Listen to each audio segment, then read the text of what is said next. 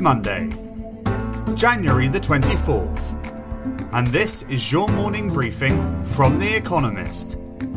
Coming up, catch up, America's Ukraine embassy withdrawal and China's intimidation of Taiwan.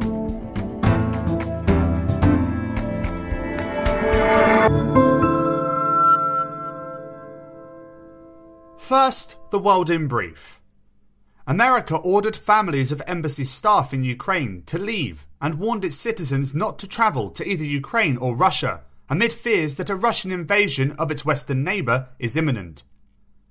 Over the weekend, America sent more munitions to Ukraine's army. It is also reportedly considering deploying thousands of its own troops in the Baltic and sending warships to the region. Despite a huge mustering of Russian troops on its Ukrainian border, the Kremlin denies it is about to strike. Taiwan reported that 39 Chinese military planes flew into its air defense identification zone on Sunday, the largest such intrusion since October. Taiwan scrambled jets in response. China frequently flexes its military muscles to intimidate Taiwan, over which it claims sovereignty. On Saturday, the American and Japanese navies showed off a flotilla in the Philippine Sea, east of Taiwan. There were unconfirmed reports that an attempted coup was underway in Burkina Faso after shots were heard around the presidential palace in the capital Ouagadougou.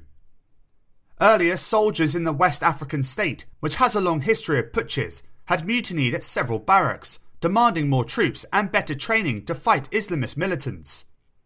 The government denies a coup is happening. Cathay Pacific, Hong Kong's embattled flag carrier, said it expects losses in 2021 to reach as much as 6.1 billion Hong Kong dollars, 783 million US dollars, as it continues to suffer under the territory's swinging border restrictions. That is an improvement on its $21.6 billion loss in 2020. In December, the airline flew around 97% fewer passengers than before the pandemic. Trian, an activist hedge fund, has built a stake in Unilever, the Financial Times reported, potentially adding to pressure on Alan Jope, chief executive of the British consumer goods giant. Unilever's shares tumbled last week after it offered £50 billion, $68 billion, for the consumer health business of GlaxoSmithKline, a British drug maker. Their performance was already lacklustre, sagging while those of rivals Nestle and Procter & Gamble climbed. A delegation from the Taliban arrived in the Norwegian capital Oslo for 3 days of talks with Western officials and representatives of Afghanistan's civil society. This is the Taliban's first official trip to Europe since they swept to power last August. Amid an economic crisis, they are likely to press for the release of billions of dollars worth of frozen assets. Fierce fighting continued in northeastern Syria between Islamic State gunmen and Kurdish-led forces. The battle started on Thursday after IS attacked a prison in Hasaka, attempting to free thousands of suspected militants. According to the Syrian Observatory, a monitoring group, scores of IS fighters and about 45 Kurds have been killed, including prison guards. And figure of the day, $130 trillion, the stock of cross-border financial assets in 2020, an increase of almost 60% since 2007.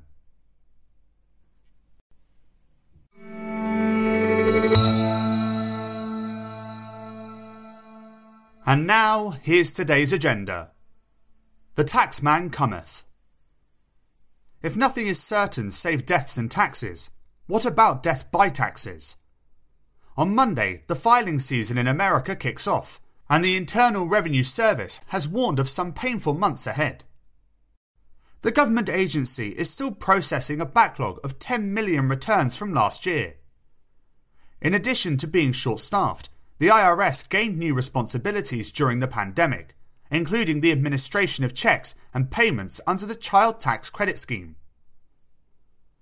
President Joe Biden has called for a further $80 billion over the next decade to help the IRS do its job. That could help the government collect more of the money it's due, potentially raising an extra $700 billion. Congress, however, has yet to approve Mr. Biden's plan. The deadline to file taxes is not until mid-April, but the IRS has one piece of advice: file early, especially if any refunds are in the offing.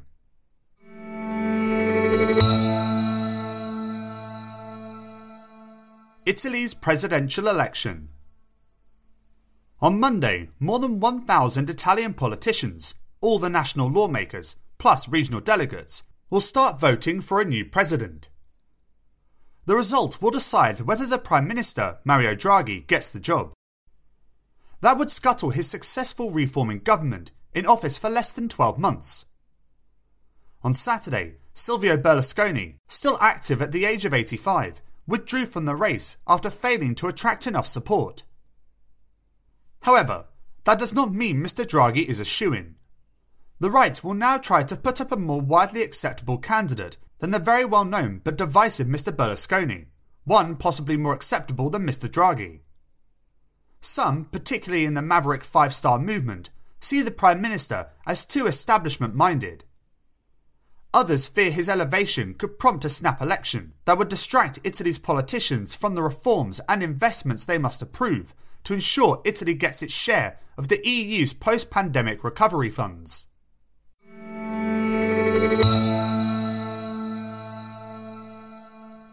No problems for Houston.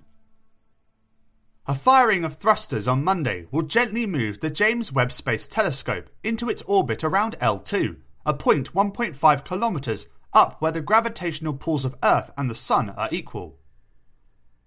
The largest telescope ever put into space, the Webb, a NASA project, was launched at Christmas. All has gone well. In operations described as robotic origami, ground controllers have unfolded the 5 layers of a tennis court-sized heat shield and the 18 segments of the telescope's main mirror. But the Webb is not quite ready to collect data on exoplanets and the Big Bang. A quote, cryocooler with helium must first chill an infrared sensor to 6.7 degrees Kelvin, nearly the temperature at which molecular motion stops. And the mirror's sections have yet to be aligned to function as if they were a single piece 6.5 meters across.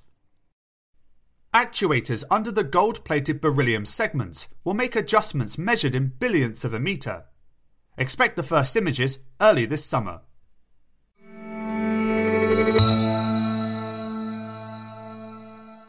Better late than never. Born with 8 months to live, Lebanon's cabinet has wasted half its life. It is due to meet this week for the first time since October 12th. The delay was caused by Hezbollah and Amal, 2 parties that refused to attend meetings unless the government stopped investigating the devastating explosion at Beirut's port in 2020. Now that they have relented, the first task is to pass a budget, no small job amid a brutal economic collapse. The telecoms duopoly is focused on raising enough cash to fuel the generators that power its equipment. The state provides only a few hours of daily electricity. Scarce foreign reserves leave little room for investments or subsidies. Last week, the central bank spent tens of millions of dollars to boost the currency from 4% of its pre-crisis value to 6%. The cabinet also hopes to reach a deal with the IMF.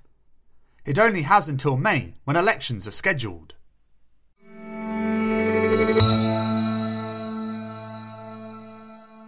The Gowns go stateside. On Monday, HBO will premiere a new series from Julian Fellowes, the creator of Downton Abbey, a wildly popular costume drama set in Yorkshire during and after the First World War, about a family and the servants who run their stately home. The Gilded Age is another tale of class divides and culture clashes. Set in the 1880s, it follows the travails of a young woman who is sent from rural Pennsylvania to live with her rich aunts in Manhattan after her father dies. Expect sumptuous gowns, long white gloves, and a surfeit of emotions. Audiences' demand for the genre is voracious. A second season of the saucy Bridgerton will steam up Netflix in March. Cate Blanchett is set to star in a remake of Brideshead Revisited, and a new version of Jane Austen's Persuasion is imminent. NBC Universal estimates Downton Abbey was watched, at least in part, by 120 million people worldwide. HBO is undoubtedly hoping to replicate this success with The Gilded Age.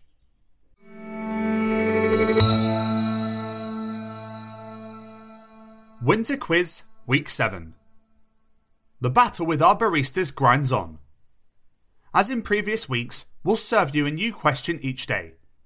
On Thursday, your challenge will be to give all 4 answers and tell us the connecting theme. Email your responses and include mention of your home city and country by 5 p.m. GMT on Thursday to editor-espresso@economist.com. We'll pick randomly from those with the right answers and crown one winner per continent on Friday. Monday. Which famous David Hockney painting, part of a trio, was sold for $23.1 million in 2020?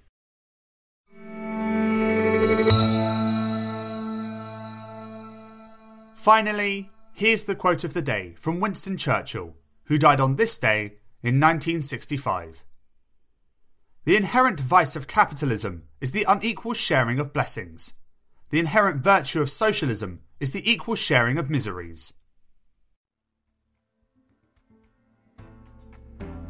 That's it from the Economist morning briefing, available every weekday and on Saturdays.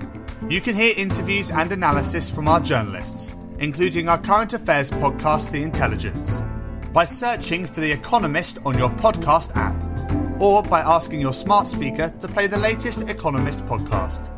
And as a subscriber, you have access to each week's full edition in audio. Just download the Economist app on your mobile device to start listening.